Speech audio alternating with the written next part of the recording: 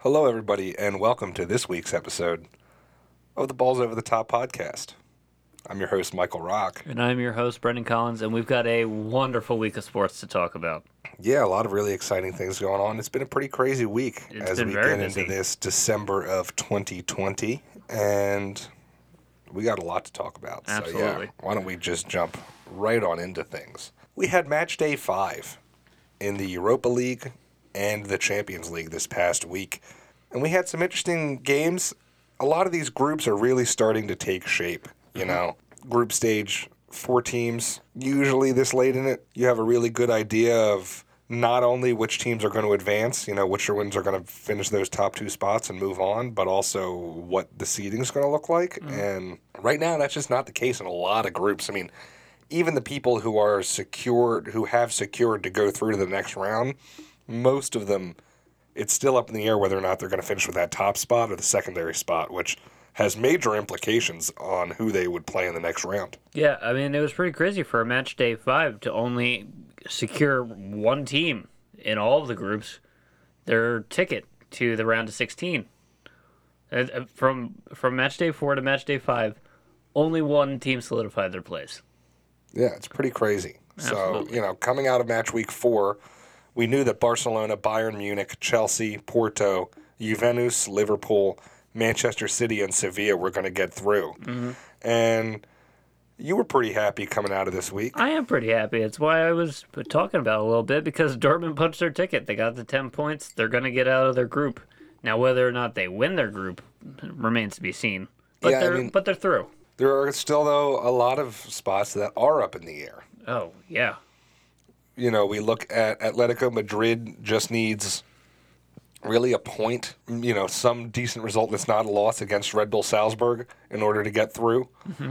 Meanwhile, we see that Real Madrid, Borussia Mönchengladbach, Shakhtar, and Inter Milan, all 4 of those teams could easily still make it through. And all of them are in it still. Yeah. Elsewhere, we're going to see the match between Ajax, the Dutch powerhouse, and Italian side Atalanta with a lot on the line, as really it's going to be winner of that game goes through. Mm-hmm. Similar with Lazio and Club Brugge, and then we see that last group, kind of a group of death, with Leipzig, Manchester United, and PSG all sitting at 9 points. Leipzig and Man U will face each other, and then PSG and Istanbul facing off as well. Yeah, Besiktas. So it's going to be a pretty interesting end of this Champions League. You know, match day 6, normally there's not that much on the line, where in this case we're going to see a ton. I mean, even of those teams that have gone through, Barcelona and Juventus, the top seed is still up in the air. Chelsea and Sevilla, the top seed is still up in the air. Even Man City and Porto, the top seed, is still up in the air. And so I think it's really going to be it's really going to come down to the wire. It's going to be highly contested, but we can talk just a little bit about some of the past week match day action, because I know you're probably bugging to talk about it. Yeah, well, Chelsea looked really good. I mean, they were playing against a Sevilla side that did rest a handful of starters. But so was Chelsea. I mean, Chelsea was not putting their best 11 out there, I think, from a lot of people. I mean, I also, though, don't know if Frank Lampard really knows or if Chelsea has a solidified best 11 right now. I mean, it's pretty liquid at the moment. In the back, it's kind of set. It seems like Chilwell's pretty well established himself with the first team. It seems like Reece James is kind of establishing himself on the right side. You know, Thiago Silva and Kurt Zouma have been setting themselves apart as far as your best center back pairing. Well, or at least currently, but I know that could change at any moment, you know. But currently they've been the most reliable. And then obviously goalkeeper, it's not even close. But once you get to that midfield and forwards, it's really anybody's game. And you know, it's an abundance of riches. It's a good problem to have, you know. The center defenseman spot's a little bit secured. Yeah. Conte. With the top, yeah, but Jorginho still gets some reps. Kovacic comes in. True. I mean, I think, you know. You know, there are still rumors that Conte might be on the move in January, so. Following his Frenchman, you know, cohort who had a really good performance. Yeah, and so we did see against Sevilla, Olivier Giroud net 4 goals. Remarkable performance. Becomes the oldest I'm player. surprised I didn't need forceps to try and draw that out of you. I set you up for that one like 3 times. Oh, I know. I was waiting. Why could you not bring it out? We have so much to talk about. I just, it's the teams got a lot going on right now, and I think it is tough to base. If you ask me if Olivier Giroud is the best striking option on Chelsea, I would say no, even though his production right now is insane. So yeah, unparalleled. And then against Sevilla, I didn't want to take away from Chelsea's win, given that Sevilla did rest so many people. So that was big, but. Overall, I mean, there's going to be a lot of exciting things. I mean, even now, even with that dominating win, Chelsea does still need some form of result to still guarantee that top slot in the group. There's going to be some good competitive matches this week. Absolutely. Match day 6 is shaping up to be an exciting one. Moving over to the Europa League, we also have we had a bunch of teams punch their ticket. I mean, obviously a bigger field over there in the Europa League. Mm-hmm. And I think feeds into a round of 32. And I think there's a wider discrepancy in talent. I mean, when you look at because of maybe not necessarily wider, because if you really look at the bottom cusp of teams in the Champions League compared to the top cusp of teams in the Champions League, it's huge. But then when you look at the bottom cusp of teams in the Europa League against the top teams in the Europa League, and it's immense. I mean, a lot of these teams feel like they shouldn't even. You could have Leicester putting in literally their backup at every single position and still coming away with victories against like half of the teams in the Europa League. It's just. There are teams we've literally never heard of. And you and I are big fans of the sport, and there are teams we've literally never heard of. Where that's never the case in the Champions League. I don't think you're wrong, but I think part of that has to do more so with the larger field. Because remember, in the bottom of the Europa League, there's play-in matches still. So I'd argue that per the volume of the competition, there is more parity, even though the ends are further apart. Yeah, maybe.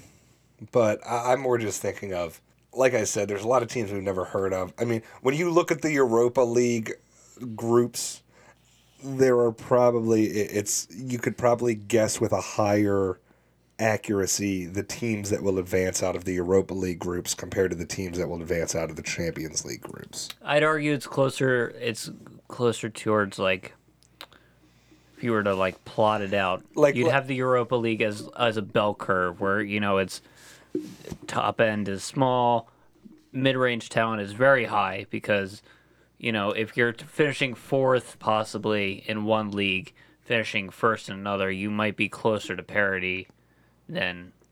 I guess my point is, you and I just went through a list right before the show of all the teams that are advancing in the Europa League. Yes. And pretty much I made a statement. Yes. And pretty much we only named teams that we could pronounce. But not only that, we only really were naming teams that we were aware of and that were prominent in Europe. Right. And because the prominent notable teams all made it out pretty much. Right. And the non-prominent teams didn't. Well, the only place where we may not see that being the case, and even then, I shouldn't say either of these are non-prominent, but, in the group that we were going to talk about in a moment with Sociedad, Napoli, and AZ Alkmaar, maybe that's the closest thing to a group of death in this Europa League. Yeah. And that's the case where, okay, one of the teams that gets eliminated is going to be a relatively notable side. And you would debate whether Alkmaar is really that well known. You go to a more casual fan, even like a lot of people in our friend group, who I'm not going to necessarily throw out here. Yeah, you're not going to throw anyone under the bus. But like, I could go up to them and say, do you know who Sociedad is? Yes. Do you know who Napoli is? Yes. Do you know who AZ Alkmaar is? No idea. If you showed them the logo, they would probably know it, though. I don't know. It's Dutch football. Dutch football is important. I mean, it was the star talent pipeline for generations. You don't have to argue with me the importance of Dutch football. No, I know. What I know. I'm saying, though, is to a casual fan, Napoli is a major European club. Right, okay. Sociedad is a major European club. Yeah. And Alkmaar isn't. True. But either way, we came out of last week, out of match day 4, with really only a handful of teams having punched their ticket. Roma, Arsenal, Granada, Leicester, Villarreal, and TSG Hoffenheim. This week, though, that list got quite a bit bigger. And I'm ready for it. We've got Slava Prague, Bayern Leverkusen, Rangers, Benfica, PSV Eindhoven, Lille, AC Milan, Braga, Antwerp, Tottenham, Dynamo Zagreb, and Red Star Belgrade. Yeah, so it's been, that list is pretty much, I don't want to say finalized. Like I said, there are still a few spots up in the air, but we were going through it, and there's maybe 6 or 7 still spots that need to be punched. Mm-hmm. Napoli, Sociedad, Alkmaar group, probably the most notable of the teams that really still have not, secured moving on to the next round. There will be 24 games played on Thursday between roughly 1 o'clock, 12:55 kickoff, and 3 p.m. So there will be a lot of good matches to watch. Mm-hmm.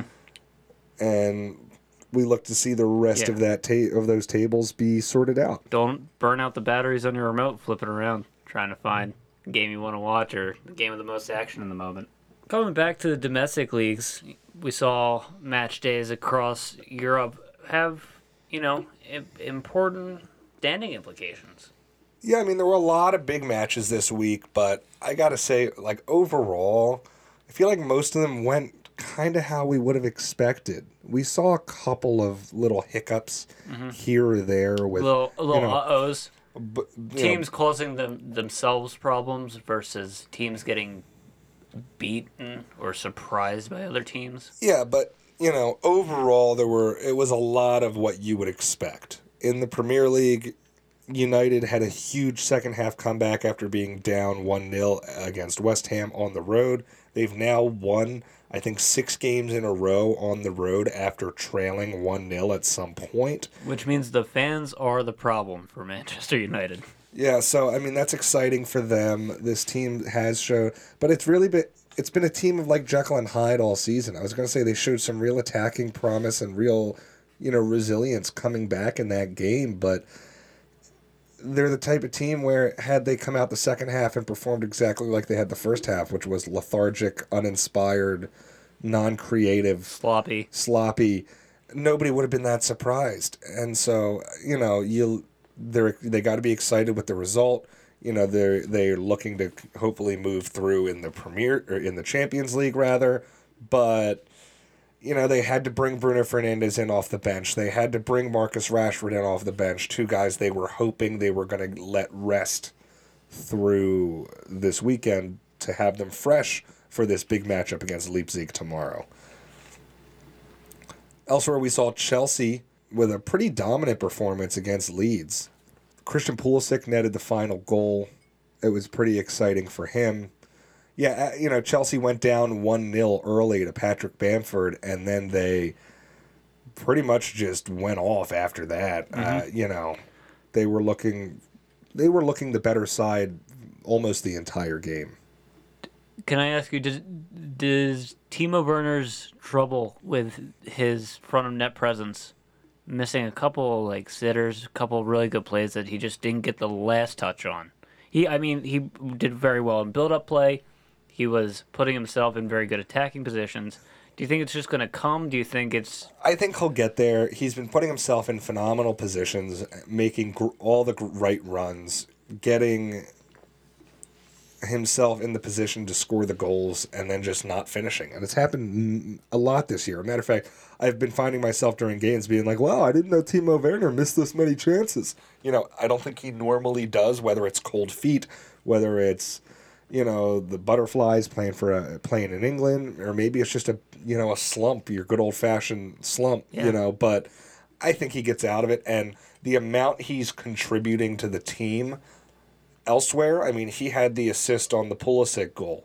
He his pace and his movement opens up so much for that team on the attack that even if he doesn't find that scoring touch, I'm not really concerned, and he's still in my 11 pretty much every opportunity he can be, but I think it's going to pass. Mm-hmm. We saw Liverpool absolutely dominate the Wolves, scoring 4 goals. So Wolves, nothing. Yeah, shutting them out, and, you know, this is a Liverpool team that's also been inconsistent. They've been inconsistent in the Champions League as well as in the domestic league. They're absolutely riddled with injury at the center back position. And I got to imagine it feels really good for them to actually uncork a few. I mean, they, you know, defensively is where we've been pointing the finger, but they haven't really been scoring goals either. I mean, other than Diego Jota, who has been a huge bright spot for that team and arguably the best transfer in the league this year. Mm-hmm. They have, you know, their reliable guys, Bobby Firmino, Mohamed Salah, Sadio Mane, really haven't been producing at the caliber that we've become accustomed to seeing them produce. No. I think they can turn it around, and I think this is a big sign of that. I mean, this Wolves side is not to be taken lightly. They've been playing really good football of late, but I do think it's going to be interesting to see how they perform. I really wish Chelsea didn't play them so early in the year when they didn't have those injuries and all that, because, you know, and we played them before our new transfers were really acclimated. You know, that game, all I think of with that game is Andreas Christensen choke slamming somebody to the ground and getting sent off in the first half. And so it would be, I wish we could play them now, or I would love to see what Liverpool would do against a team that is playing good football at the moment, like the Spurs, like maybe Man City. Mm-hmm. It would be interesting. The only other thing I do want to comment about on the Premier League side before we jump to the other leagues is Paul Pogba came out today adamant that he has no interest in being involved with United in any capacity. And I thought that was neat. Or not neat, but noteworthy. Yeah. You know, I mean, Paul Pogba, at one point, most expensive footballer in the world. And it just seems like his marriage with Man United has been rocky from the start. Yes, he has won some trophies there, but for the price tag and the drama, I don't know if it's been worth it. I also did forget to mention, I know I talked about them briefly, but the Spurs pulled off a 2-0 victory over Arsenal in the North London Derby, and that keeps them atop the Premier League for now. Mm-hmm. Mourinho putting together another masterclass. Scoring goals and parking the bus. That's what he does. It wins games. Some people get upset. It's not the beautiful football. It's not the Pep Guardiola or Jurgen Klopp's transition attack. It's tactical, earned football. And it doesn't get a lot of love, but it's pretty impressive to watch. It's continued success. Popping on over to Italy, we saw a pretty predictable weekend of games. Juventus came back to beat...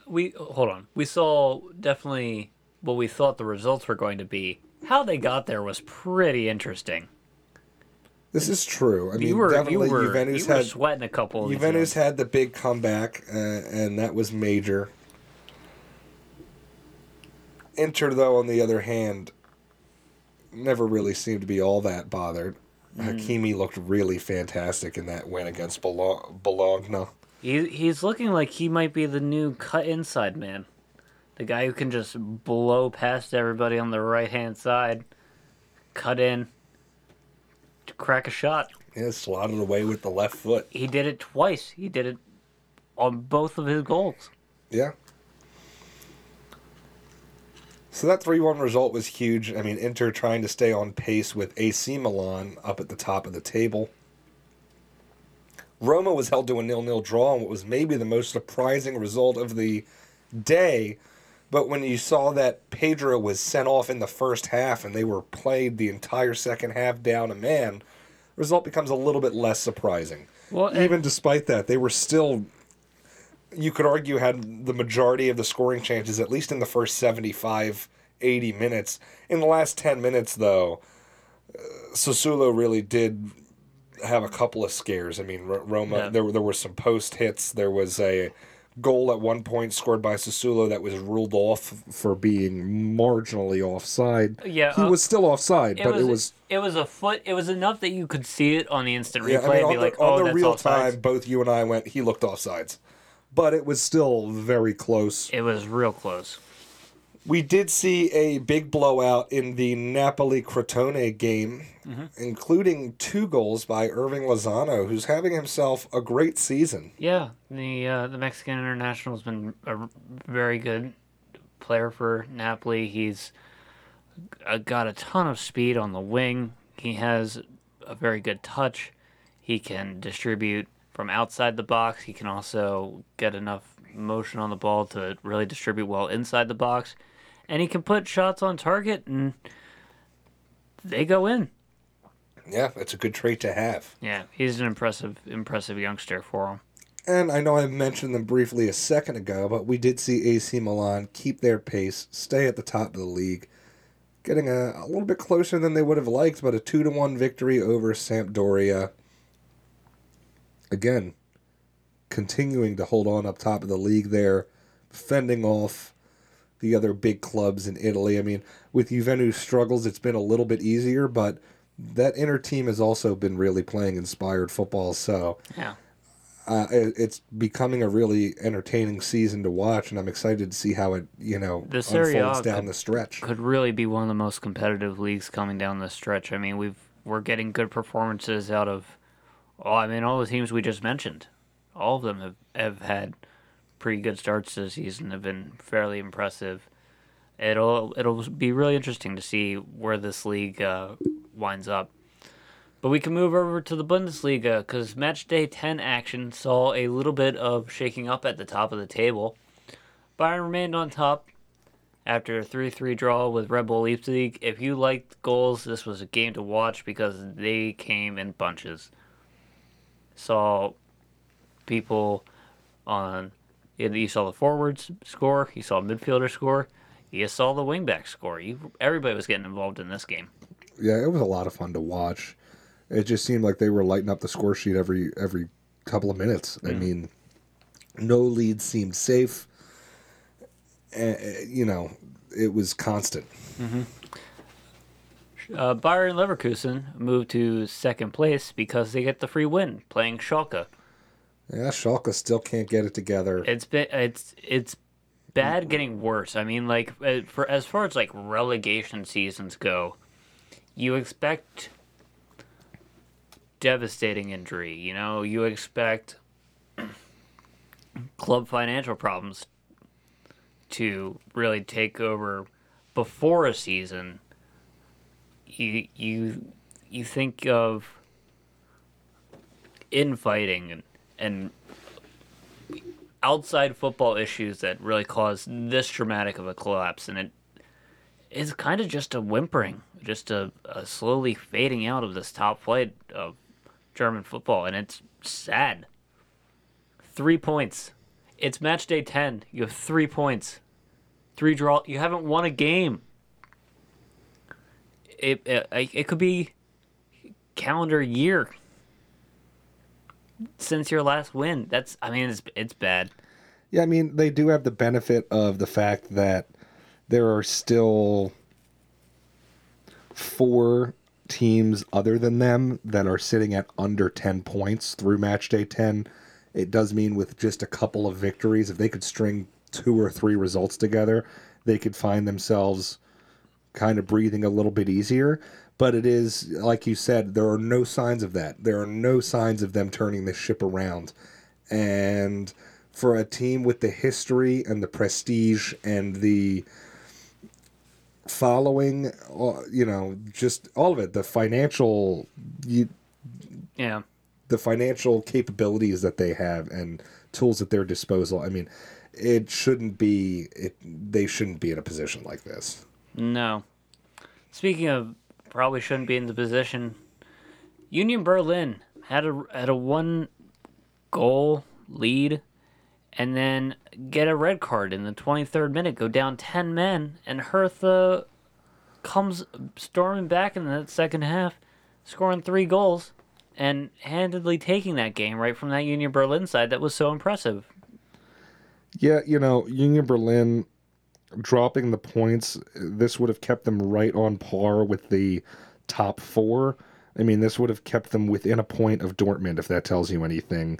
They've really been having an unbelievable season. You can't afford to drop those points, especially in a derby against the other Berlin side. Exactly. It's unacceptable. I didn't see the red card, so I don't know the validity of the call. Validity, yes. Need for it in any kind of tactical capacity, no. Yeah, I mean, that's the type of play those are the types of plays that at the end of the year could result in the difference in the standings and a significant impact on even the possible financial ambitions of the club. Yeah, I mean, the money that you get from just making a Europa League or a Champions League, it makes a world of difference to clubs, especially in Germany with the 50+1 rule and the way they have the financial fair play for 17 of the teams in the Bundesliga. We have a Dortmund game to talk about. It was a 1-1 draw against Eintracht Frankfurt, who have been no slouches in the Bundesliga this season, sitting at mid-table, but have come away with very impressive performances against many of the top clubs, and some less impressive performances against some of the mid-table clubs, and some not good performances against bottom-table clubs. It's a very interesting Eintracht Frankfurt team. But Gio Reyna comes to save the day, getting that... Exactly.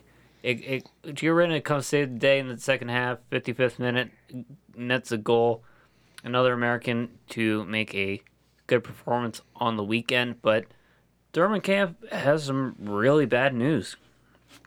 Erling Haaland out for a month plus with a fairly bad hamstring injury, fairly severe hamstring injury, happened in training.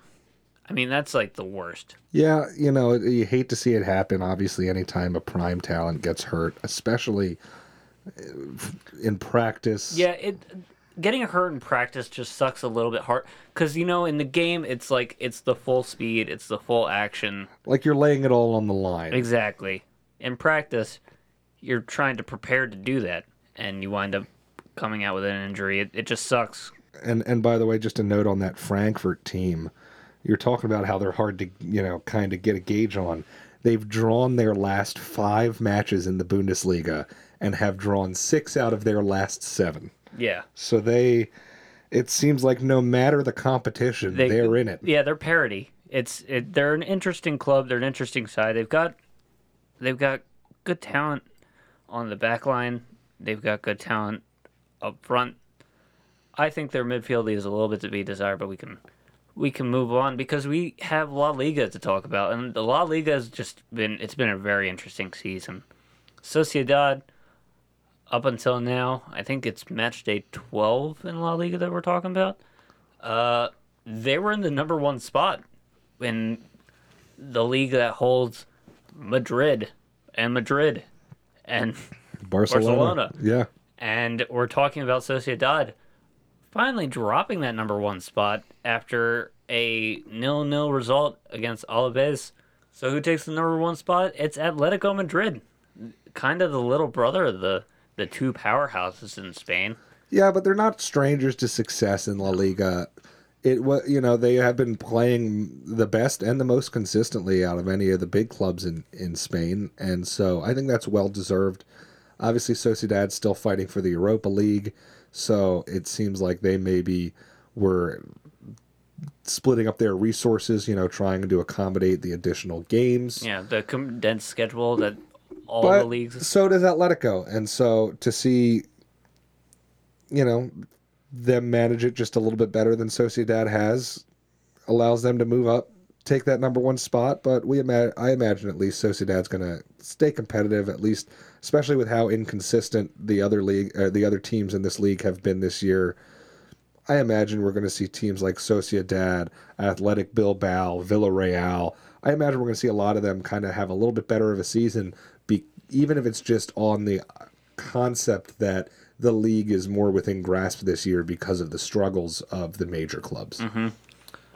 Speaking of, those struggles of major clubs might not be embodied anywhere more than they are in Barcelona, where it is just a total mess there. They come out of this week with a loss. It just kind of seemed like they were getting back on the right track with some solid Champions League and domestic performances, but they take a devastating 2-1 loss to Cadiz. They don't even score for themselves. I believe it was an own goal. You are correct, yeah. And I mean, this is the first time that they've lost to Cadiz since Ronald Koeman was playing for Barcelona, if that tells you anything. It's been about 30 years since Cadiz has been able to beat Barcelona, and this team just seems to have no answers right now.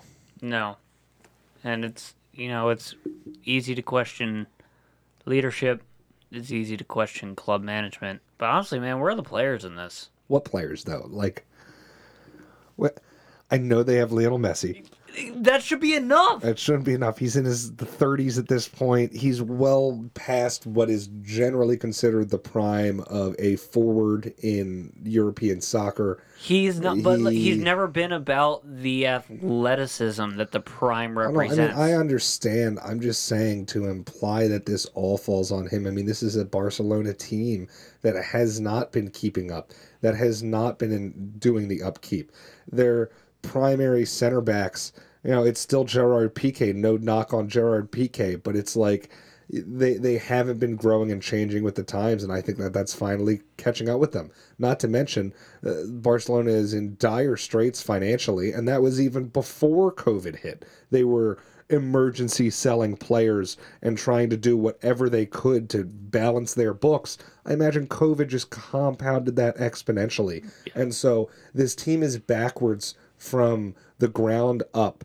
And yes, the players do need to take some accountability, but I don't think the talent is there. I mean, yes, at the very upper tier, yes, they have Lionel Messi. Yes, they have Ousmane Dembélé and Griezmann. Yeah. But it's like, when you actually look, where's the depth on that team? Where's the, defensive skill and foundation? Where is even the real game plan foundation? It doesn't seem like they have solid tactics anymore. And whether that's on Koeman or whether that's on them having their heels dug in and kind of being stuck to their old ways and not really adapting to, you look at enough film on anybody, a good team should be able to stop them without that team adapting and continuing to change their games. So there's a lot of question marks here. I do imagine they'll start to get, I imagine Barcelona finishes top 5 just because they're Barcelona, but it's crazy to see them. They're going to have to climb to get there. They're bigger struggles than I've ever seen them go through.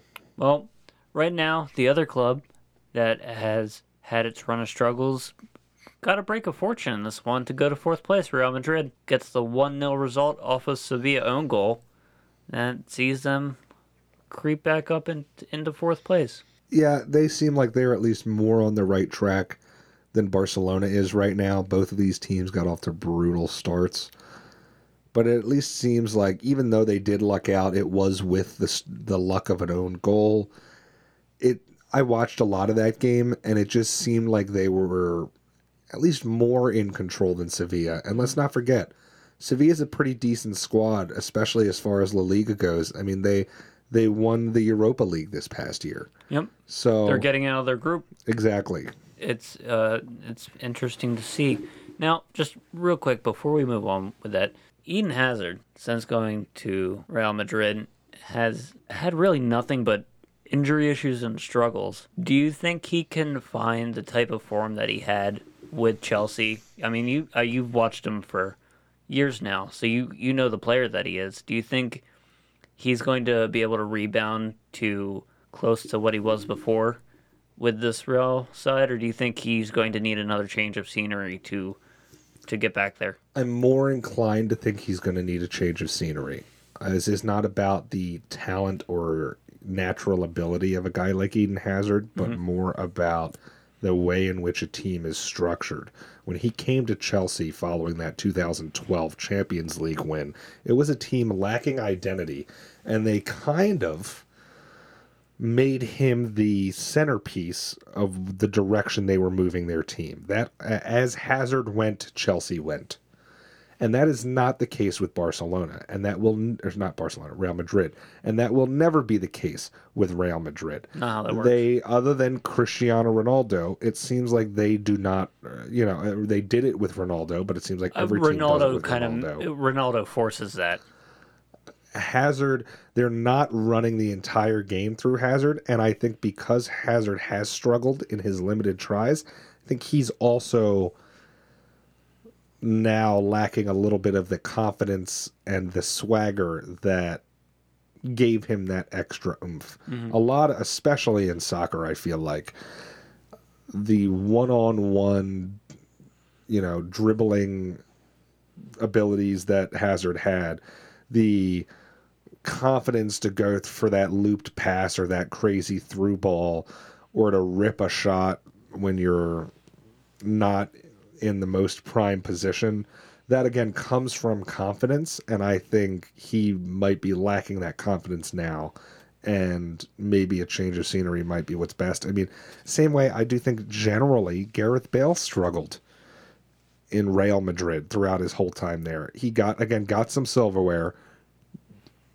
He was the winner of some silverware. Like his direct result of him being on the field was what got the silverware. I mean, yes, but you could say the same thing about Fernando Torres with Chelsea or certain things, and that doesn't mean Fernando Torres had a successful run at Chelsea. It just means he scored some big-time goals. That is true. When you look at the level of production that Bale was having and trending toward on Tottenham, I don't think he met those expectations during his time at Real Madrid. And I think we're seeing a similar thing to Hazard. Even if Hazard does start to get it together, even if Hazard does score some big European goals or have some timely things, he's not finding that same level of dominance where, Hazard was arguably the best player in the Premier League almost every single year. There was one or two really down years, but other than that, he was in the conversation or literally winning the award for best player in the Premier League every season. And he's not really even in the conversation in La Liga. True. Well, we can take it out of football and into soccer because we're bringing it stateside. We have some MLS playoffs to talk about and just kind of some general MLS talk. Columbus Crew win the Eastern Conference with the 1-0 victory against the New England Revolution. Bruce Arenas out of the competition, one of the most winningest coaches, falls short. Artur scores in the 55th minute, and the backup was in for the Columbus Crew, recording 4 saves for his playoff clean sheet. Backup keeper. Keeper. This was an exciting game. Columbus and New England both had really solid seasons. Columbus all year was, for much of the year, were leading the Supporters' Shield race. And so I don't think it should be a shock to anybody that they're in the conversation here, in the competition here at the end of the East, especially when you saw Toronto and Philadelphia getting knocked out early. Nonetheless, it's exciting for them and for the state of Ohio, which never has anything to be excited about. And I'm looking forward to seeing what this finale holds. Tonight, the Sounders and Minnesota FC are playing each other to decide who gets to be the representative from the West. Last we checked, Minnesota was up with an early lead, a first-half goal. And I've told you all along, I've really thought this Minnesota team is actually, they really proved something to me during that MLS's Back Cup. And so I've kind of had my eye on them, and they're my pick to make it to the finals and even to win this whole thing. Yeah, Minnesota, when you have a goalkeeper who's very hot, it generates playoff success, and that's pretty much any league that has a goalkeeper, goaltender, whatever you want to call it. If they're hot, you can ride that success. I like Minnesota FC too. I'm hopeful that they get the result tonight, and I'm very much looking forward to see a Columbus Crew team face off against these Western Conference champs. Yeah, it should be good. It should be exciting. Again, we won't know. Seattle constantly, Seattle's always in it, it seems like. Mm-hmm. And so this game's going to be, I'm sure this Minnesota-Seattle game's going to be really exciting the way it ends up. I just checked again. It's the 60th minute and Minnesota's up 1-0. And yet, 2 minutes ago, Seattle had a goal overturned from VAR. So it's definitely going to be a close one, and I think whatever the final matchup ends up being, whoever Columbus ends up playing against, it's going to end up being a really solid matchup. I think the biggest headline coming out of this MLS season has to be the overall influx of talent that is developing within the league, whether it's within their youth programs or just guys who are coming to MLS clubs as an unfinished product and then being kind of molded. Yeah, getting their improving. seasoning here. We've seen major transfers, highlighted by, our own Brandon Aronson going to Salzburg. But I think in general, this is a really positive trend for the MLS, that they are getting better recognition throughout the world for the quality of play going on in the league, but also for America and the quality of talent that I think the soccer world is seeing can come out of here. Absolutely. I mean, we're seeing an increased number of players in the MLS getting called up to their national teams. We saw it, here in Philadelphia with a multitude of our players going off and playing with their national teams from all over the world, from Africa, from South America, from, right here in the States. And we're also seeing them draw the eyes of leagues around the world. We have Mark McKenzie, center back for the Union, drawing interest. We have Zimmerman from Nashville FC, drawing interest from around the world. Buchanan from the New England Revolution, all young, young talented players, drawing the eyes of some of Europe's top flight clubs. Yeah, and I mean, it's significant, even this past week was the first time in 30 years we saw Americans score in 3 of Europe's top 5 leagues. I mean, we saw Pulisic score for Chelsea, we saw McKinney score for Juventus, and we saw Reyna score for Dortmund. This influx of American talent, and again, right now I'm focusing on United States, but even just the talent coming out of the MLS is really significant, and I think is going to be a lot of the building blocks and foundation for how this league runs for years to come. Mm-hmm. It's definitely, we're starting to see the seeds that were planted with the expansion of the MLS starting to come to fruition. Yeah, I mean, even you could argue the seeds that were planted with the 1994 World Cup. That's very true. But, now we're going even further back. Yeah. We are going to move elsewhere, though. Moving on from the MLS, as fun as it is to talk about, we have the NBA right around the corner. We are just 13 days away from this 15 days away from this moment. Yeah, probably 14 days by the time you listen. Of the NBA regular season return. Absolutely crazy. Coming back December 22nd, just in time for Christmas. And we got a lot of really exciting headlines swirling around as we get amped up for the season here. Yeah, and I think the first thing to lead off is a blockbuster trade. Yeah, I mean, 2 household names in the NBA. 5 years ago, this trade's way bigger. But yes. We see Russell Westbrook getting shipped from Houston to our nation's capital, Washington, D.C., in return for ex-All-Star, ex-All-Pro guard, but coming off of 2 season-ending injuries, John Wall. They also receive a relatively heavily protected first-round pick. Houston does. Mm-hmm. Gotta say, this one was a little bit of a head-scratcher. I imagine Russell Westbrook just really must have been unhappy in Houston because you're not really saving any money. John Wall's on what's almost unanimously considered one of, if not the worst contracts in the NBA. And yet you move Russell Westbrook, who I understand, the experiment in Houston last season was a bit of a failure.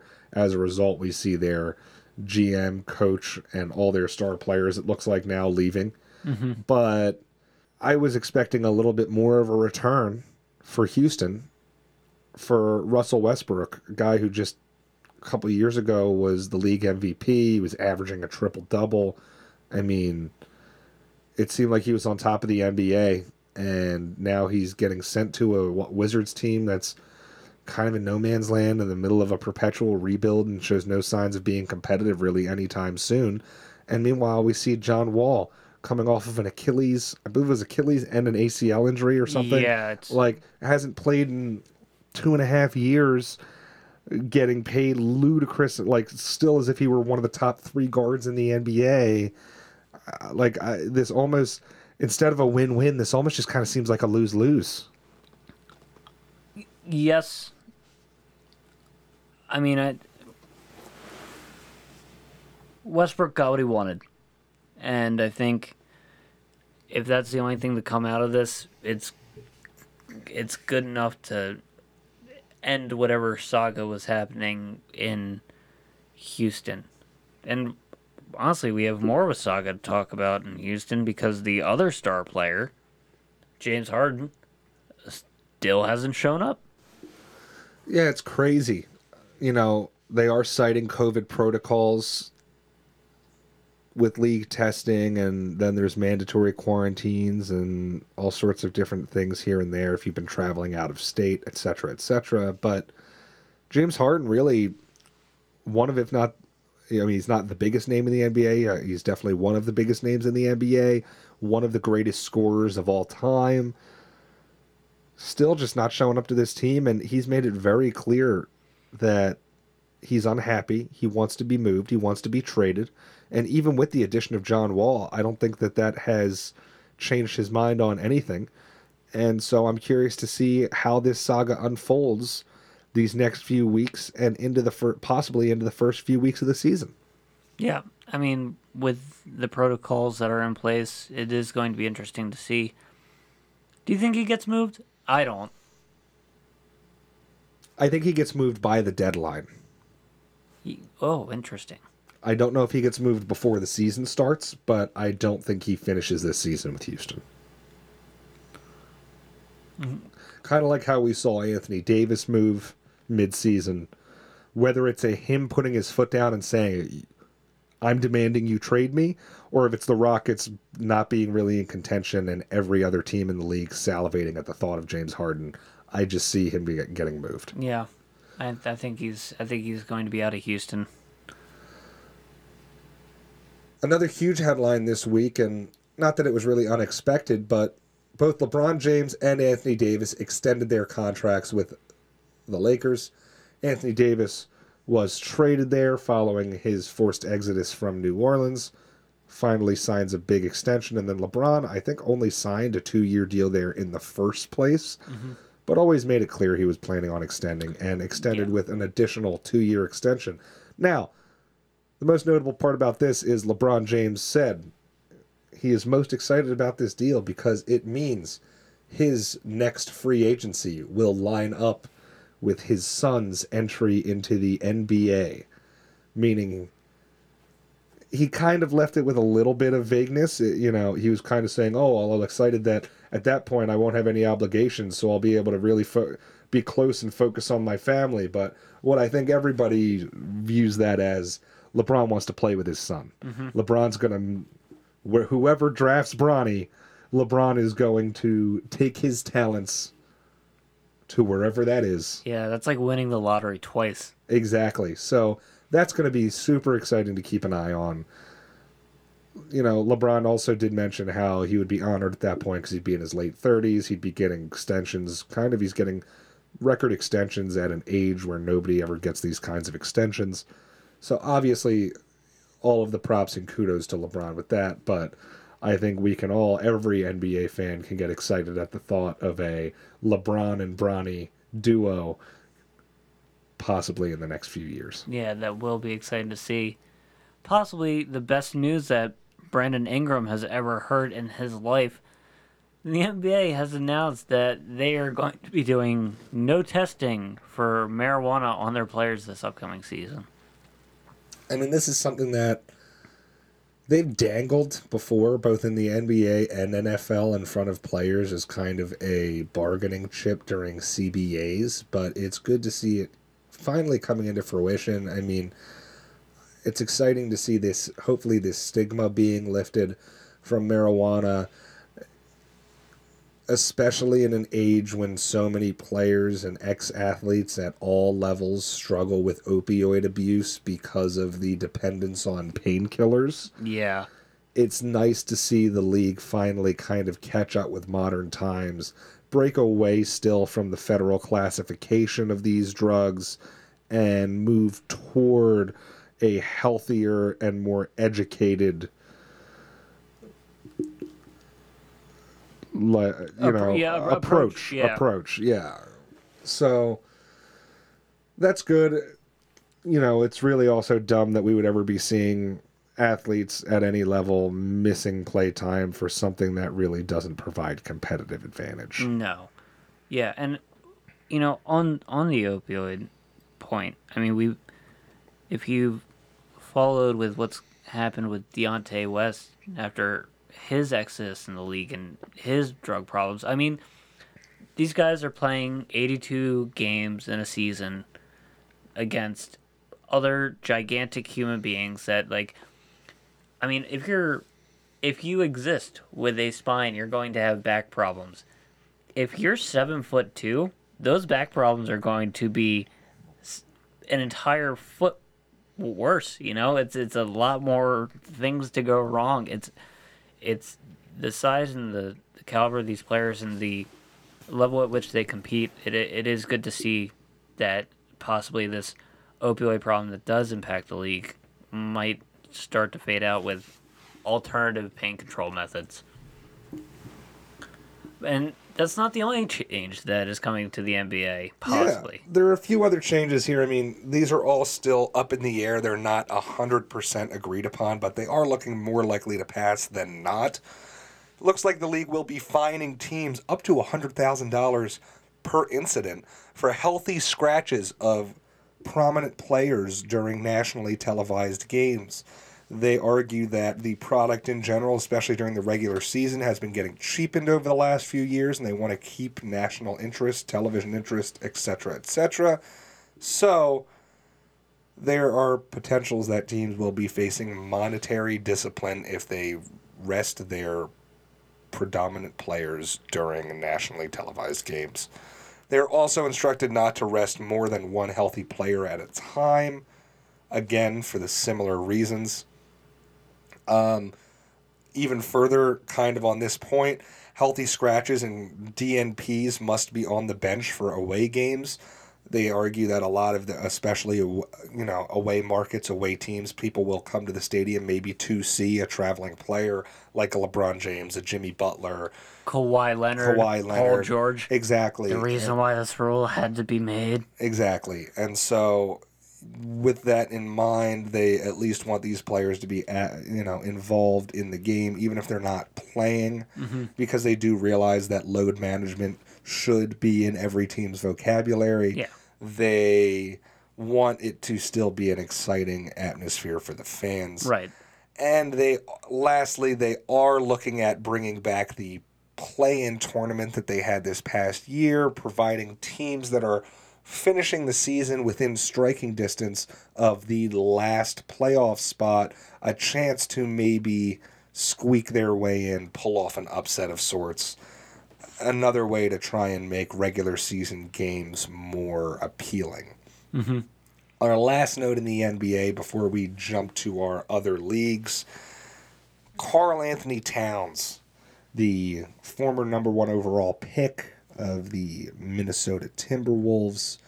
Dominant center, arguably the best or one of the top 3 centers in the game, up there with Jokic, Joel Embiid, Anthony Davis. DeMarcus Cousins. I mean, like, there's a lot of good centers in the NBA, but Karl Anthony Towns has a very good skill set of finding the basket and also facilitating play with his ball movement. Yeah. He says that he has lost 7 family members to the COVID-19 virus. You know, not that I think anybody at this point is taking this virus lightly, but that goes to show it is hitting people at all levels of all cultural, socioeconomic backgrounds. And, you know, if people weren't taking it seriously before, the fact that somebody could have, you know, this holiday season, 7 seats during a holiday event or, you know, or a family function that would now be empty as a result is very sad. Our hearts go out to him and anybody dealing with loss at this, you know, due to COVID or not due to COVID. But, you know, this is a really scary thing. And, you know, for a star to come out and be as candid and open about those kinds of things, you know, we wish him the best and everyone the best who's still struggling with this. Absolutely. And praise him for standing up and talking about it. It's not an easy thing to talk about. Coming over to the NHL, we have, you know, a concrete starting date in the NBA. It seems like there are changes. It seems like there is player movement. Then you look at the NHL, and no pun intended, but it seems like everything's just frozen solid. It's all boarded up, and you're hearing nothing but crickets. The return to play plan has still not been decided upon. The most recent plan that's getting actually some traction was proposed by the, I believe, president or GM of the Vegas Golden Knights. That proposes a January 15th restart date, which again is picking up some traction. But even now they say, even if that plan does continue to pick up traction and is agreed upon, there's still a chance that that January 15th date could be a few weeks off for the worse, not for the better, for this restart. So there's still, you know, I kind of feel like I'm eating crow here. I feel like I was praising Gary Bettman, saying he always kind of finds a way to get this stuff done. Always a mistake. And yet here he is, the only one without a real plan. And so we hope it can come back. I mean, you and I, big hockey fans, we're really excited to see what this Flyers team can do after a really solid year. But right now, the NHL just seems to not be able to get out of its own way. Yeah, I mean, they're dealing with a lot. I mean, when you have the number of Canadian teams that the NHL does, that does compound the issue because of the travel restrictions due to the virus. I hope they figure it out. I think if we see it by January 21st, maybe I'll have a nice birthday present. Yeah, could be. Could be. We have 2 other just real quick NHL notes. First was, a couple weeks ago, we mentioned how the league had come out with some retro refit jerseys. We went over some of our favorites, kind of some of the looks. This is a fun idea. You know, I think nostalgia is a big part of any sports league. Absolutely. And the NHL was really trying to tap into this, and they did a pretty good job. They did just release this week. They said that all of the teams' retro refit jerseys are the team's best-selling item on their hockey shops right now. So in general, these items are flying off the proverbial shelves. But they did give us a breakdown of the teams that were selling the most. Yeah. Capitals and Rangers at the top, which were a little bit surprising to me. I didn't, Capitals bringing back the bird, and the Rangers just kind of going with the old Statue of Liberty jerseys there, the practice jerseys. Yeah, you know, obviously they're both notable designs, but I am a little bit surprised to see them in first and second. Then third through fifth, though, not a surprise to me at all. No, these are the ones that I think some people get a little bit contested on with the appearance and the styling of the jerseys, but these 3 were some of my favorites.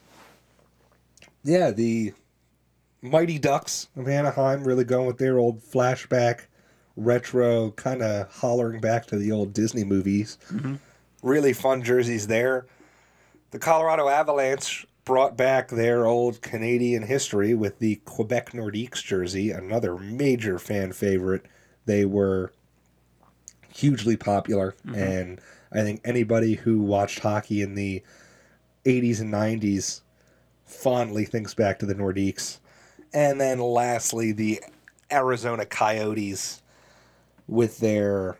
Peyote Coyote. Yeah, their kind of desert, almost Native American-esque jerseys. Very popular, very wild looking, and I don't think it's a surprise to anybody that, in general, the retro refit jerseys are selling, but also that these particular clubs struck a note with the fans. Yeah, not a surprise. What is surprising though in the NHL so far is that we haven't really heard any updates about Patrick Laine. You know, he's been the hottest trade target coming into this offseason. Yeah, I mean, it's not often that you get a guy who's a perennial 40 goal scorer on the market. I mean, 40 goal scorers these days are pretty hard to come by now that the scoring standards in the league have kind of come back down to earth. And he's a young talent. He's really an elite scorer. I'd say more of a scorer than he is a playmaker, even though he is both. Yeah, he does well. He does well in both. But yeah, he's a kind of goal first player. Yeah, and at a young age, you know, with still a long career ahead of him and even some more room to grow, it's a little bit shocking to see him even on the trade conversation, but considering it looks more and more likely that he's not going to extend with the Jets when the time comes, it makes the most sense for them to move on from him when they have the chance. So we could very well see him move this year. He is entering this last year of his deal. And again, that's the type of player, I mean, I think 30 other teams in the NHL would love to have him. Yeah. And in another season, 31. Exactly. But we can move on to baseball because we've got plenty to talk about, despite it being the off season. And we're going to start with a little bit of somber news. Yep. Major League Baseball and Philadelphia legend Dick Allen passed away today at the age of 78. He did have his number retired this past year during COVID by the Phillies, becoming the first non-Hall of Famer to ever have his number retired by the team in a ceremony that was really long overdue. Absolutely. And I think it's still a little bit of a black mark on the league that he has not been voted into the Hall of Fame, considering the players that have been let in. His body of work, I think, more than speaks for itself. Not to mention he was kind of a larger-than-life personality, especially early on, when, you know, baseball was still dealing with desegregation, kind of still dealing with the real true ugliness of racism in both the country and the sport. Yes. And Dick Allen was a pioneer and trailblazer who handled those incredible challenges with dignity and class, and really deserves any and all of the accolades he can be given. It's a loss for the city. It's a loss for the sport. It's a loss for the world. Rest in peace, Dick Allen. Absolutely. I mean, Dick Allen, 7-time All-Star, won Rookie of the Year in his rookie campaign, but won an MVP. Won an MVP as well. He had to run the base pass with his batting helmet on, something that's now commonplace, but at the time, it was just him, and he had to do it to protect themselves from objects being thrown from the stands. Yeah, I mean, people would show up at his house, and they would dump garbage and trash on his lawn. Yeah. I mean, even though he was really the best player, you could argue, on a lot of those early Phillies teams, he was not treated as such. He was never really welcomed by the fans until long after his career. And again, really, like I said, the ugly head, racism rearing its ugly head, and it's really, you know, I'm embarrassed reading about a lot of those stories about the way he was treated. It is fortunate that in the years since, both members from the Phillies organization as well as people from the city and all over the place have tried to rectify this and give him the respect that he was long due, but it is still disheartening or disappointing to see the way he was treated, especially where, it was Mike Schmidt who said, imagine the feats he could have accomplished if he had the privilege to just come to the ballpark and only have to worry about playing baseball. Yeah. Which he didn't get that. No, he didn't. And, a career cut short by injuries. It's a tale that's very important to the league and to this Phillies organization and to the White Sox as well. And it's a sad loss for baseball and really the world. Yeah. Elsewhere in the league, we did see a couple of other notable storylines. The Phillies continue to fight these headlines that they might be battling some financial instability, despite the fact that they were some of the first ones to come out and use that as an excuse as to maybe why they weren't going to retain Real Muto or some other things. Mm-hmm. I mean, they cut 80 salaried employees right before Thanksgiving. This Phillies team is dealing with a lot of bad press, but I gotta say, I think they deserve it. I mean, just, not long ago, we had our owner come out and speak to the media and say, we're gonna spend stupid money. And that's always a dumb quote as an owner to say, but you need to enliven the fan base, but you also need to follow up on it. Yeah, you can't then the very next year, and I understand COVID did present unforeseen challenges for everybody. Absolutely. Virtually everybody. However, you can't then the very same, literally a year later come out and be like, oh, well, we're up against the wall. We've lost so much money. I mean, even then, cutting 80 salaried employees before Thanksgiving, I bet you if you add up all of those players' salaries, it's not even a third of what Bryce Harper makes in a season. Mm-hmm.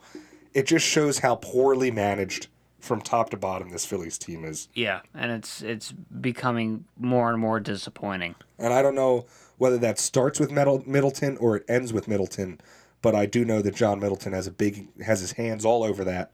Absolutely. And it's a shame to see this team with so much history in such a passionate sports town be consistently mismanaged. Yes, consistently floundering and flopping. But on top of that, the Phillies, in the midst of all of that, John Middleton had to come out this week and vehemently deny that they are shopping their starting pitcher or quasi-ace, Blake Wheeler, mm-hmm. because of financial complications. And, it came out, the Phillies didn't put out that they were shopping him. John Middleton then came out and vehemently denied it, going as far as to say he wouldn't even trade Wheeler for the great Bambino himself. Which is asinine. Asinine. I mean, hell, I don't care who you are. You should never make that statement, even if it's Bryce Harper. Yeah, we would trade Bryce Harper for Babe Ruth. It's Babe Ruth. Yeah, it's Babe Ruth. But, it just goes to show this Phillies team, it seems like they have no direction. Yeah. It seems like they have no compass even to get them back on track. It seems like they really like the taste of their own feet. Yeah, that too. Speaking of people who may or may not like the taste of feet, MLB umpire Brian O'Nora was arrested this week following a sex sting in Ohio, where they aimed to stop human trafficking by trying to cut down on demand of sex services. They arrested the umpire as well as 14 other individuals who were seeking to pay for sex acts via some online webpage. Yeah, kind of similar in some senses to the Robert Kraft thing. I mean, Rob Kraft, he actually went through with it. He received the sexual acts in a salon and then was met with law enforcement after the fact. Yeah. Where these guys, they didn't even get to have the good time. Yeah. They show up just to be met by law enforcement. Yeah. The MLB denied any comment, but O'Nora's been a pretty notable umpire. I mean, he's been umpiring for 20 years. He's got a handful of all-star games under his belt, a lot of playoff experience. Mm-hmm. Believe it or not, he's actually credited, I saw this, as being the first ever video review umpire. Interesting. In Major League Baseball's first, it wasn't even a legitimate game. It was an exhibition game. But in their first trial with a video umpire system, He was the one in the video booth. Interesting. He was the first ever MLB video umpire. Well, he's kind of good with technology, but he can figure out when. Yeah, you would have thought that guy. He Yeah. would have just stuck with video booths, but Yeah, you know. no, he had to jump into the real world. Well, also talking about jumping, making leaps. Tsuyoshi Shinjo is attempting a return to baseball at 48 years old. After years in the Major League Baseball, in the major leagues in Japan, as a underwear model, he's done it all, this guy. he's- He even won Japan's version of Who Wants to Be a Millionaire. my goodness. Like, what can't this guy do? Oh, let's. I don't know, but I don't. He might be too powerful. So, yeah, I mean, you know, he had a pretty short stint in the majors, playing from 2000 to 2003. Was it with the Mets? He was with the Mets. He had a couple of really big. He's the type of guy, when you look at his career stat line, it wasn't too impressive, but Mets fans talk about him, you know, like he's some folk hero. Like you a splash player? you know how we just, if I say the word Met stairs, you kind of light up a little the bit. moonshot. Exactly. Like, he just had some of those plays that were notable for that team. And so, you know, after that, he goes over to Japan, plays for the Nippon Ham Fighters, which is, I believe, where Shinji Otani came from, and had a really storied career there, super successful. Apparently, in his last career game, was carried off the field by members of both teams. Like hugely successful. Goes on, signs on to be an underwear model for and launches his own line of men's underwear and other clothes. Hugely successful in that. His billboards are all over Tokyo, all over Japan, and at age 48 just got that itch again. Yeah. Apparently showed up, was in spring training because the spring training has already started there because their season's not aligned with ours. And they said he looks great. They look like he said he looks like he hasn't aged a day. I don't know if they're talking about the underwear picks or his baseball abilities, but honestly, it's a win-win. Yeah, if you're splitting hairs. No matter how you slice it, you want him in the locker room. Yeah. You know, going off of those odd things, we got a couple more really weird things that kind of popped up. We normally have our oddball segment before baseball, but I figured that was good a transition as any. Oh, yeah. We did see a couple of crazy things happen this week. Most notably, we saw a high school football player absolutely go berserk after being ejected from the game. Mm-hmm. Gets 2 consecutive unsportsmanlike conduct personal fouls. And then upon the referee announcing his ejection, storms back onto the field, barreling into the official, who's a older man. He was like 58, something like that, 60-year-old man. He's sends bald. him to the ground. And then we see the player being kind of pulled off to the sideline, and well, not long later, we see police officers come over and, well, take the kid somewhere else. The kid ends up being arrested on assault charges. The team ends up winning the game, but then forfeits the rest of their season. This was actually a key game to decide whether or not, I think it was a play-in game for the their playoffs. state playoffs, yeah. Yeah, so they end up forfeiting the rest of their playoffs. I mean, this was the video is a little disturbing. I mean, it was pretty insane to watch. Yeah. So, obviously, we wish this referee well. We wish this kid whatever the best anger management treatments are out there. You know, whatever help he can get. Obviously, he's got some problems going on. But that was a crazy headline. Certainly caught my attention this week. It was a shocking video. Went very viral. It's sad to see. It's sad to see losing your cool, especially in a game with heavy implications, and obviously, like, emotions are high during those times, but losing your cool like that's just on a whole separate level. Elsewhere, we saw undefeated boxing legend announcing that he is going to take up an exhibition fight with human trash can Logan Paul. Yep. Which, at this point, I don't know if I've ever seen a competition where I want both of them to lose. I would love to see each one of them eat 1,000,000 punches. Yeah. I would pay money just to watch them get punched. I don't even care who the one throwing the punches are. Yeah. So this shouldn't be a fight at all. I mean, one of them is a YouTube personality. The other one is considered by many to be one of, if not the greatest in the history of the sport. I imagine Mayweather's going to absolutely dismantle Logan Paul, and I almost hate that we're even talking about this, but Yeah, I get it. it's relevant, but we can skip it because I was watching my programs. I was watching my 60 Minutes and talking about the bleak future of the non-money generating NCAA sports programs. Yeah, I mean, they didn't come out and say it. I actually saw this same program that you're referencing. It came on after football, Didn't feel like after the Eagles game against Yeah, the Packers. I didn't feel like sitting up and getting the remote. They talked about how, in general, I mean, this was a trend happening before COVID, but it has been exacerbated by COVID. I think we're actually seeing that same scenario in a lot of areas, but a lot of your,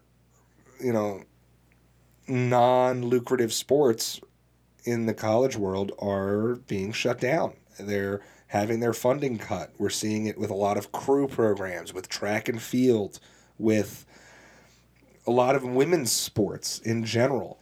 It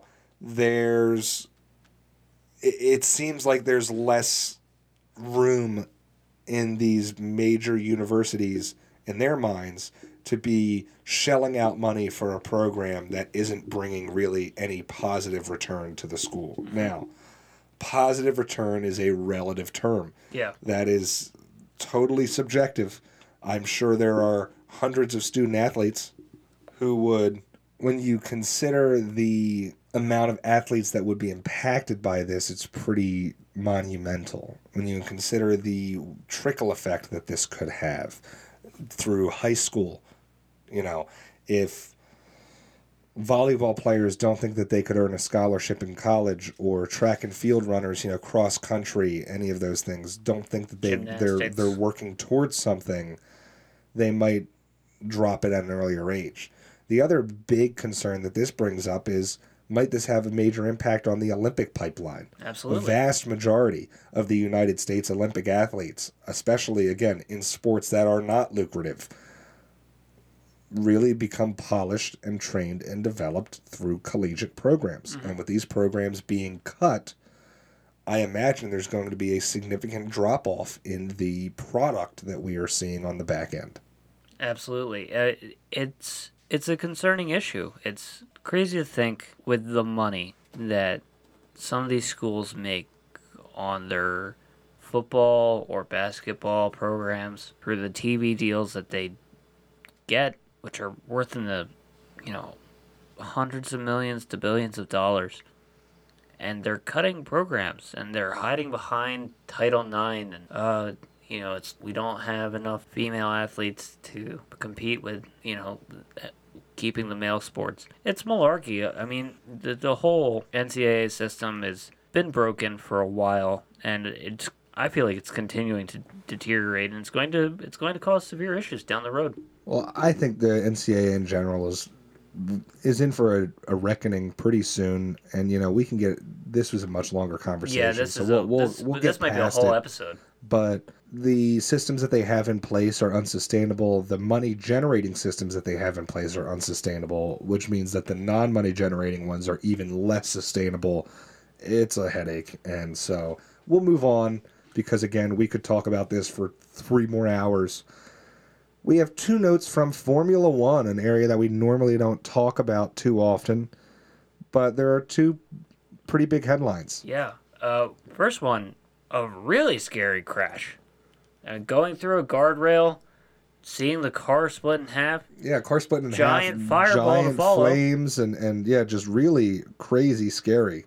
But driver Romain Grosjean crashed his car and yet manages to walk away relatively unscathed. But it was really a scary moment. It is, but it's a testament to the manufacturers of the gear that provide these drivers, enough time to be able to, get out, recover, and be okay. I was reading, they had just recently upped the minimum requirements for the flashpoint of the suits that the drivers wear from 10 seconds to 12 seconds.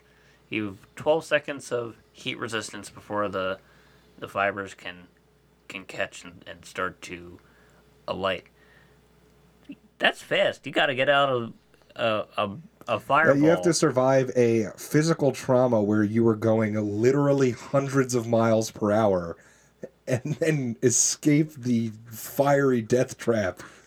But don't worry. That you're strapped into. But don't worry, we bought you an extra 2 seconds. Yeah, you got extra 2 seconds this coming year. It's crazy. It's obviously it's a high adrenaline, very dangerous competition that balances engineering, balances technique, race strategy, teamwork, group play. I mean, it's the physical skills of the drivers. I mean, there's so many variables that go into this, and it's good to see though that all of the safety measures and protocols, as scary as that moment was, worked as they were intended. Mm-hmm. And as a result, again, we're able to see this driver not only survive this scary crash, but literally get out and walk away himself. Yeah, with a couple of bandages, of burns, but again, for all intents and purposes, unbelievable.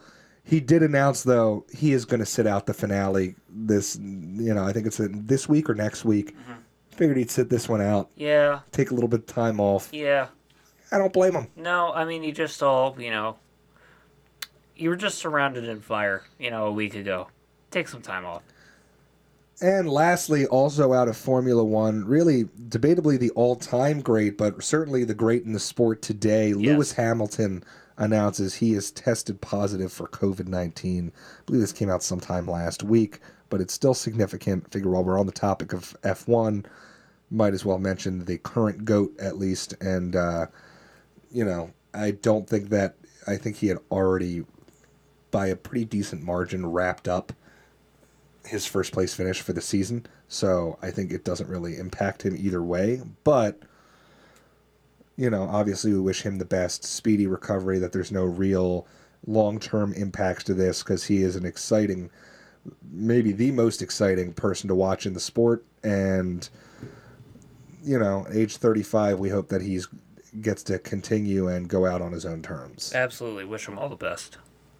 We will round things out with the National Football League Week 12 still underway, as we have another Tuesday game this week. But for all intents and purposes, the league has pretty much wrapped up for the week, and we are looking toward Week 13. But we have a handful of storylines to touch on. Most notably, our Philadelphia Eagles took a rough loss to the Green Bay Packers. Something that I don't think is unexpected. I think pretty much anybody, including us, would have said we'd probably come out of that game with a loss. But the more noteworthy part was that, what was it, end of the third quarter, early fourth quarter? Yeah, I think it was like 6 minutes left in the third. We saw Doug Peterson make a change at quarterback, not just for a play, not just for a drive, but Jalen Hurts came in and finished out the game for the Eagles, immediately providing a spark, scoring a couple of touchdowns, and at one point, having it down to a 6-point game. Mm-hmm. Yeah, he brought the Eagles back to make the game competitive. But there were the Packers made adjustments where they dropped into a much more zone-heavy defense. Yeah, much more kind of preventative second-half defense. We see this a lot when teams are just trying to protect leads, not let up the big play or the play over the top, but make it, okay, you can score on us, but you're going to need to do it with a methodical 6-minute drive, not with 3 plays and and an extra point. Exactly. So it's definitely raising question marks. I mean, I still don't think we really have a clear idea, who's going to start next week. Doug Peterson said he doesn't know who's going to start next week. I think this opens up a pretty big can of worms no matter which way he goes with this. And honestly, if I'm Doug, I kind of would have wished I didn't do this, or wished that Hurts came in and struggled just as hard, because now it almost seems like a damned if he does, damned if he doesn't type scenario. And I got to say, I don't know what's best for the team. Wentz really has not looked promising. He really has not looked good. He really has not looked like the answer at quarterback. And yet, with the amount of money they have tied up in him and the glimpses he's shown in the past, any decision you make right now could have some really long-term consequences. Yeah, I mean, the worst possible thing was if Hurts came in and, really outplayed Wentz. It brings in a much, much larger controversy, especially because people in Philadelphia don't ever, ever, ever temper expectations. Exactly. And so, there's going to be calls. I mean, whether Hurts played well or not, there were going to be calls for him to start next week. This just exacerbates things. And I think it's going to be a really tough one for Doug. I think, then you have the dilemma of, well, if he gets put in next week and Hurts is struggling, do you switch back? Do you not switch back? It's like you answer one question, you create 50 more. Mm-hmm. And so this is something we're going to have to keep an eye on. If I just real quick, I don't want to get into a huge explanation on it, but if I'm Doug Peterson, at least this week against the Saints, I go with Carson Wentz. Mm-hmm. But that's just me. Well, real quick, which one would you go with if you were? If I'm Doug Peterson, I am drinking heavily, but I think I'm running with Carson again. And I think you just have to do it for the sheer fact that you gave him the contract. You bought into what he was selling. 2017 isn't this year, but it's not like it's ancient history. It's exactly, and so. But Carson's also seeing ghosts in the pocket, and I don't know how you coach that out. You wonder if his timidity from injuries, and then now also the amount that between last year and this year he's just been sacked an ungodly amount. I mean, over this 2-year span, he's on pace to, I believe, be the second most or third most sacked quarterback of all time. He's right up there with David Carr in Houston and Andrew Luck during his time with Indianapolis. I mean, that's not a place you want to be in. Yes, I think we would both agree, and anyone would agree, Carson Wentz does need to get the ball out sooner, mm-hmm.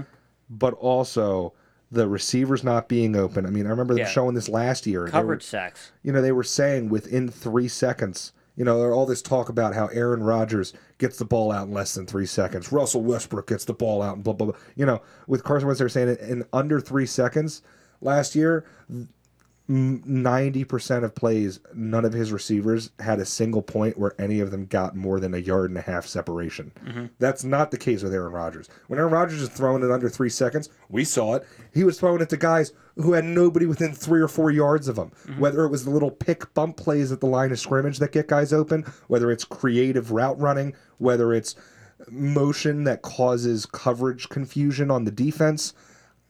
I don't want to be throwing it all at Doug Peterson for play calling, but maybe it's Howie Roseman and drafting, maybe it's all of the above. Yeah. But the fact of the matter is, you need guys to be open to throw them the ball, and you need protection to be able to throw the ball. And it seems like, in addition to Wentz holding on to it too long, he doesn't have either of those things. Yeah, you're only getting 2 of the 3 on most of your snaps, and sometimes you're only getting 1 of 3, sometimes you're getting none, and once every 10 plays you get all 3 to hit, and you get 8 yards. Exactly. It's not sustainable. No. And so it's not a way to win football games. They're going to need to make changes, whether it's Hurts, whether it's Wentz. They're going to need to make major personnel changes from top to bottom, and I think Doug really needs to reevaluate his play calling and try and again, even if it's getting simpler instead of more complex, something needs to change. Yeah, absolutely. Adjustments need to be made.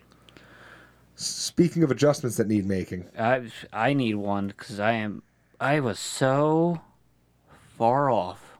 This is the worst take I've probably ever had. Where I've been wrong. I've been incorrect. But I've never sounded more stupid than this Chargers facing off against the Patriots. Yeah, in case any of you didn't listen to our NFL podcast, Bernie this week put out he felt pretty confident. I mean, I did. In the fact that he felt that Justin Herbert and the Chargers were going to be able to take advantage of this Patriots team that has, again, speaking of Jekyll and Hyde type teams, been all over the map, and this was not the week for that Chargers team. Yeah, it was a Hyde week for sure. It was the ugliest week of the season for the Chargers. I actually believe it might have been the biggest loss of this season by any team. A 45-0 blowout. That's honestly one of the biggest scoring margins of defeat I've ever seen in an NFL game. I off the top of my head can't think of a bigger one. And I don't think it's the biggest ever. But I'm saying off the top of my head though, and we watch a lot of football. Yeah, I can't think of not only can I not think of a 45-point margin of victory in an NFL game, I also can't think of a 45-point shutout in an NFL game. No. The Chargers just could not get it together on any aspect of this game. Defensively, offensively, running game, passing attack. Special teams, blocking. They weren't stopping the run. They weren't stopping the pass. They weren't doing either of those things effectively when they had the ball. I mean, it was just a disaster. The water guys were just squirting shoes for some reason. It was bad. It was real bad. It was a disaster of a game, and I think that continues to solidify Anthony Lynn's spot on the proverbial hot seat. Yes. He does have a young quarterback. This is a young team, but those levels of total failures from top to bottom really are not good, especially when a coach is trying to justify being given another year to try and be at the helm of this thing. Mm-hmm. Well, 2 new coaches to their teams this year are making playoff pushes against much better teams, both the New York Football Giants and the Washington Football Team. I wonder, should the Eagles put football in their name? Is that part of the success? It might be. Are we now the Football Eagles? Yeah, we're the Football Eagles now. 16-0, baby. Yes, Washington and New York pull off major upsets. Yeah, Washington just tonight giving the Pittsburgh Steelers their first loss of the season. Those 72, 73 Dolphins can now pop their champagne as they know it will be another year without a perfect NFL season by any of the 32 teams. But I think the game that surprised me, I don't want to say surprised me even more, because I did mention in our football episode that I could have very well seen the Giants knocking off the Seahawks, but it did happen. I kind of was saying that, almost saying I wouldn't be shocked if ... but I didn't think it was going to happen. Well, it was hard to think with a backup quarterback in there.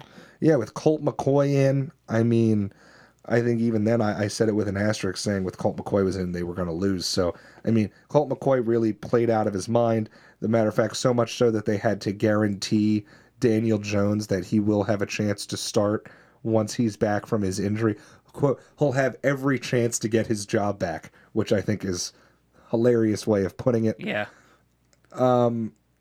But yeah, the Giants team looked really good. I mean, it was pretty much a snooze fest of a game. It was 5-0 at one point. We had a weird one. There was a field goal and a safety, which anytime you get that combination, it's always a goofy one. Yeah, it's always a weird game. But, it ended up being close. Giants score a couple of touchdowns in the late third quarter, early fourth quarter to kind of expand a lead. The Seahawks then started clawing their way back, but just ran out of time. Came up a little bit short. And we see that's a major shot to both Russell Wilson's MVP campaign as well as the Seahawks trying to take that division. Very competitive NFC West. Extremely competitive. Elsewhere, we saw the New Orleans Saints stay perfect without Drew Brees. Still in the lead in the NFC South, and right now the team to beat in the NFC looking like they're locking up that number 1 seed.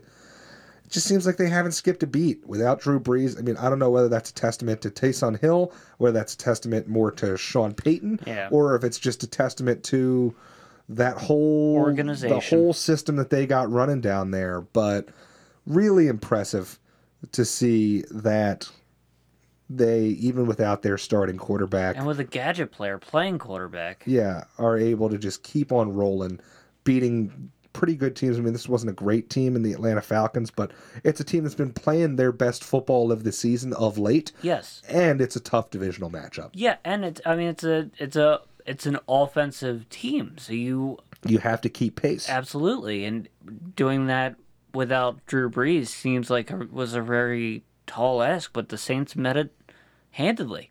Another crazy game from this weekend, maybe one of the most entertaining from start to finish that we saw, was the Cleveland Browns beating the Tennessee Titans. Now, if you just watched the first half of this game, you would have thought it was a total blowout. Browns carried a 38-7 halftime lead into that game, only to have it almost entirely slip away in the second half. The Titans ending up losing by less than a touchdown. I mean, what a crazy game. Again, two teams fighting for the playoffs. I mean, you and I were talking about this game a lot this past week. I got to say, I'm pleasantly surprised by the Browns and their ability to come out and get this big win against a playoff-tested team in the Titans. And honestly, went against my thoughts. I thought the Titans were going to come out and win this one pretty handily. But I think the thing that surprised me most about this game was the air raid attack that both these teams were just throwing at each other. Both these quarterbacks finished with some of the highest yards of the week in their passing yards. I mean, Ryan Tannehill killed me in fantasy this week. Yeah, I mean, it was definitely a game worth watching. As a result, the Browns get their 9th win of the season, securing their first winning season since 2007. Also see them inch ever so closer to another playoff berth, which would be a huge moment for them. Absolutely.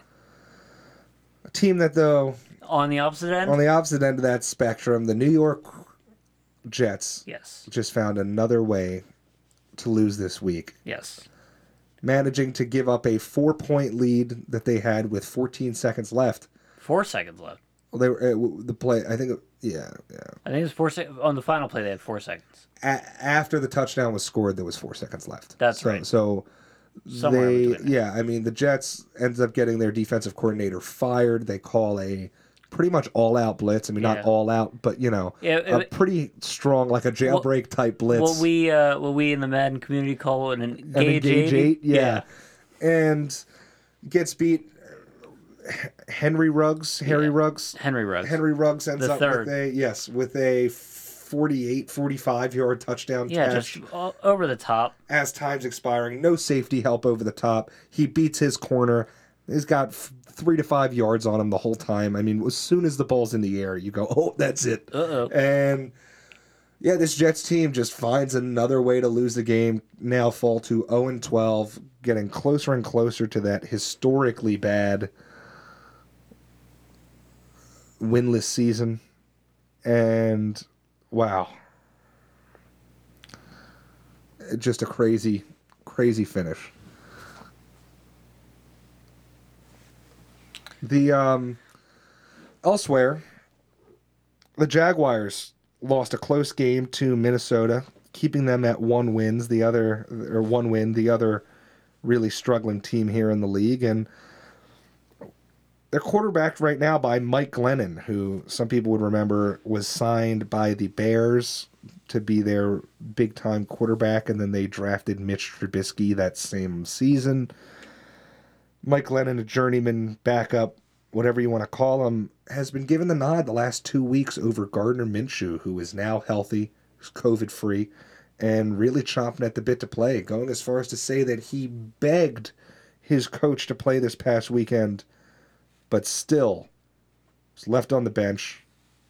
It's them taking another loss, and it seems like Minshew mania has, for all intents and purposes, died out in Duval County. Yeah, it's someone's on their Ativan or something. It's always interesting to see these quarterbacks that have the flash in the pan type performances where they garner no pun intended, a lot of interest, a lot of attention, and then to see it fade so quickly.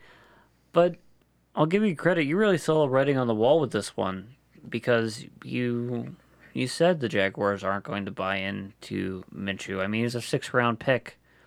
that wound up being a competent quarterback. The couple last things that in the NFL before we round things out for the week. Tom Brady's mansion was broken into this past weekend by a homeless man. Security company called the police. Brady and Giselle were not home at the time. Listen, I resent being called homeless. Yes, I look unkempt, and I just needed to use the bathroom, and no one was answering.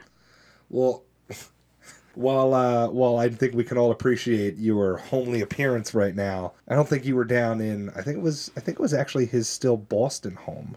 It was not his Florida home. Yeah. It was his Boston home. Well, I was looking for And- the baked beans. Well, the crazy thing about this is the guy who they found him sleeping on a sofa in the basement there. By the way, when police arrived, he was on security cameras, the whole nine.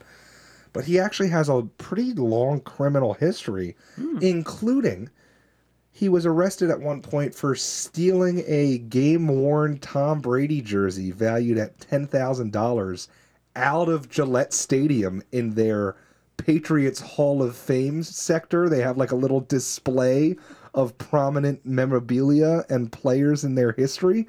And the man broke the display case and stole the game-used Brady jersey before eventually being apprehended and the jersey was found. But just crazy that this guy, at first he was trying to claim it was a mistake. He didn't know whose house it was, blah, blah, blah. But when you look at that history, it seems like this guy might know what he's doing. Even for being, people would tend to think maybe a homeless person wouldn't have those kind of resources or, maybe the intellectual capacity to be facilitating these kinds of things, and yet got himself into Gillette Stadium and stole the jersey and then got himself into TB12's house. Yeah, it's definitely it's an interesting story, and we'll see what develops. This guy, you never know. And then lastly, on the on-field side of things, arguably the top running back in the league, all-pro running back Christian McCaffrey was cleared to return this week and still left it up in the air as to whether or not he's going to play this Sunday for the Panthers. But I think the bigger concern for the Panthers is that they had 8 players test positive since their game yesterday. So I got to imagine there's questions as to even if this game is going to end up being played. I mean, obviously, there have been other, outbreaks or clusters that size that haven't led to cancellations, but 8 in a 24-hour span, that's trending toward Baltimore Ravens territory, and that could lead to not only a 1-week disruption, but possibly a multiple one. Yeah. Also, again, they didn't have a game yesterday. This is their bye week. So I misspoke there, but still, the fact that they've had 8 players test positive since this weekend is what the article I checked out said. That's pretty significant, and considering they just came off their bye week, at least it's not, then the risk of exposing another team yet, but definitely a concern, and God knows what these players were up to during their bye weeks, if they were going home, if any of them did any traveling, that could also make things worse. Yeah. Well, that just about wraps it up here for the Balls Over the Top podcast. It's a hefty one. Yeah. We appreciate you sticking with us. Yeah, we had a lot to talk about this week, but it was a big week in sports, as we're wrapping out this insane 2020 year. We're looking to go out on a high note. Absolutely. So hoping we have some more fun things to talk about, and hopefully more good news than bad. Yeah. Over these next few weeks, as we round out the holiday season. Speaking of the holiday season, we do still have some Balls Over the Top stickers available. 2.5-inch vinyl stickers. They're great inside or outside. Hit us up, see if you can get your hands on one of them. They'd be great as a stocking stuffer. A lot of fun. Represent the show. Absolutely. And so if you want one, you got to hit us up, and you can hit us up on our social media handles. We're on both Twitter and Instagram at BOTT Podcast. Just get us in the DMs. We'll get you one. yeah, and while you're there, if you want to, shoot us any comments or pop us any form of, likes, any interaction on there, it's always appreciated. We love hearing what you guys have to say. Gives us some ideas, some thoughts, maybe some things we can bring up during our upcoming shows. And lastly, not that you really need instruction on it because you're listening to us right now, but Just a reminder, you can find us pretty much anywhere podcasts are found. Oh, yeah. We Apple are- Podcasts, Google Podcasts. We're on Spotify, just like Joe Rogan. And we're also on Anchor.fm. We are based on Anchor there. So you can find us anywhere there. Share it with your friends. Share it with your family members. Anybody who you are seeing this season. Yeah. Throw them our way. Yeah. Thanks for listening, guys. We'll be back with you this Thursday for an NFL episode. Absolutely. And until then, stay safe and have fun. Yeah, wear your mask. We'll see you next time.